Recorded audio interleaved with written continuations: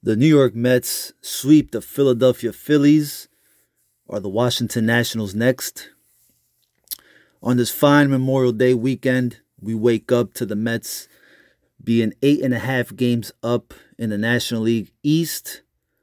I hope you guys are doing great, enjoying your Memorial Day, enjoying your day off from work, enjoying some family, friends time, barbecue, drinking, whatever your vice is, whatever you like to do. Um, Look, I mentioned in the last episode where I was previewing this Mets and Phillies series, the key for the Mets was going to be getting ahead in counts versus the Phillies lineup. They did a really good job Friday, Saturday, and Sunday uh, getting ahead in counts and actually finishing off these batters. Putting them away was really the key for me because the Phillies were pretty good or have been pretty good throughout the season, even though their record may not show. But when they get behind in counts, they had a pretty good batting average. So in counts that were 2-2, the Mets were ahead in 0-1 counts, 0-2 counts, 1-2 counts. They did a really good job of shutting down, the key hitters in that Phillies lineup: Castellanos, Schwarber, Romuto, Harper. They did a really good job, Carrasco, Walker, and Bassett, this weekend in, just finishing off the Phillies batters, putting them away. And that's going to be the key, especially for those three guys throughout the season. Obviously, the Mets are down Scherzer and DeGrom. We know they are very capable of putting hitters away. And Carrasco, Walker, and Bassett did a fantastic job this weekend pitching. So, really, there's almost not a lot to talk about when it comes to the Mets. I mean, there is, but there isn't, because it seems like every series there is something that the Mets do or that they are consistently doing this season that is almost become normal, believe it or not. They just keep finding ways to win. They keep finding ways to come back. I mean, Nick Plummer getting called up 2 days ago and then hitting a big time ninth inning solo home run to tie the game and send the game to extras on Sunday night was great to see. I think Nick Plummer can be a key part to this Mets team. I hope he stays up. And he will be for a while because I think Jankowski is out on the 10-day IL. Nimmo, I'm sure they're, being cautious with him. So Plummer is going to have some playing time here on this team, and I think he's going to be up for a little bit. He kind of looks like, to me, he looks like what Dom Smith should be. You know what I mean? I think he can swing the bat well. He had a little blunder out in the outfield Sunday night, but obviously he certainly made up for it with the bat in the ninth inning with that home run. Luis Guillorme, he's another guy who, man, I mean, how much longer are we going to say? He just needs to see the playing field. He needs to be in the lineup. He's got some crazy numbers here in the last 14, 15 games. The guy just needs to play. He deserves to play. And I think with this Mets lineup, I've tweeted it out a little bit. I think Buck Showalter really has the luxury to manipulate the lineup and defensive positioning any which way he really feels like. With Dom and J.D. Davis struggling and Guillorme playing so well, I mean, and the DH coming into play, the Mets they're deep. It's a very versatile lineup. Guillorme can play third base. He can play shortstop. He can play second base. He can be DH. You got McNeil, who obviously can play second base. He can play left field. He can DH.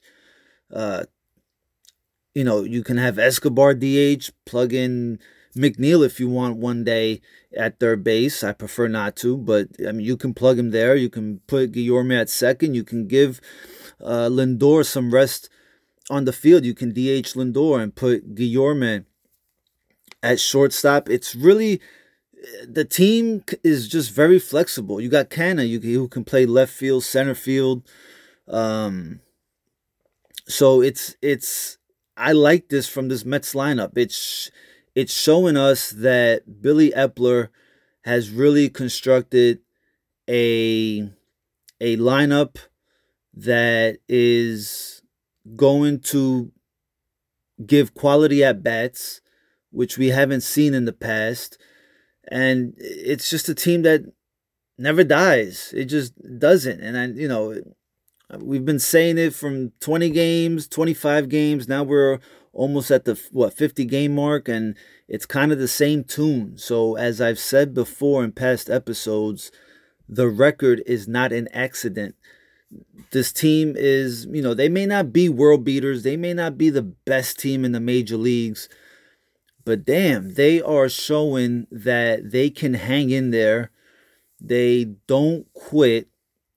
And, what's really impressed me with the Mets this season, I'd say, is the ability to answer the call. And what I mean by that is whether they're up and the other team comes back and scores 3 runs, or they're down, I mean, whatever the case may be, right? They have shown that in the innings after, they are able to respond with a few runs, 2 runs, 3 runs. So usually with the Mets, as we've seen in the past, is their bats just die. They're overthinking at the plate. They just don't. They wouldn't know how to manufacture runs and get on base, and smart base running, which really has been crucial with this team. The base running has been great. Joey Cora, you better get on your high horse because he's going to fucking send you. So, all that together, I think, has contributed to the results that we're getting from this team. So there's a lot to be proud of with the Mets. Again, it's a long season. We got a long way to go. But being 8.5 games up, the largest division lead in the majors right now, today, really shows the consistency that the Mets have played with. Obviously, the bullpen, when you look at the numbers, the bullpen has done well, but obviously there's a few hiccups there. It can be better.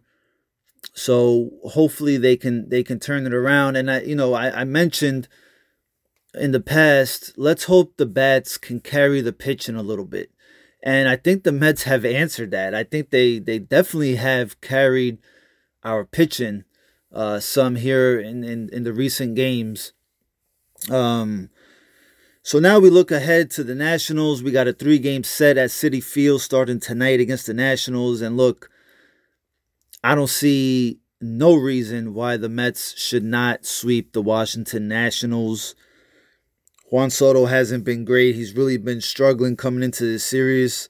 I think he's gone about 50 at-bats before yesterday without a home run. So it's a good opportunity for us to really, really bury the Nationals even further in the standings, and kind of give us a good mojo going into this West Coast series that we have, West Coast trip that we have against the Dodgers, the Padres, and the Angels, I believe, before coming back to Queens.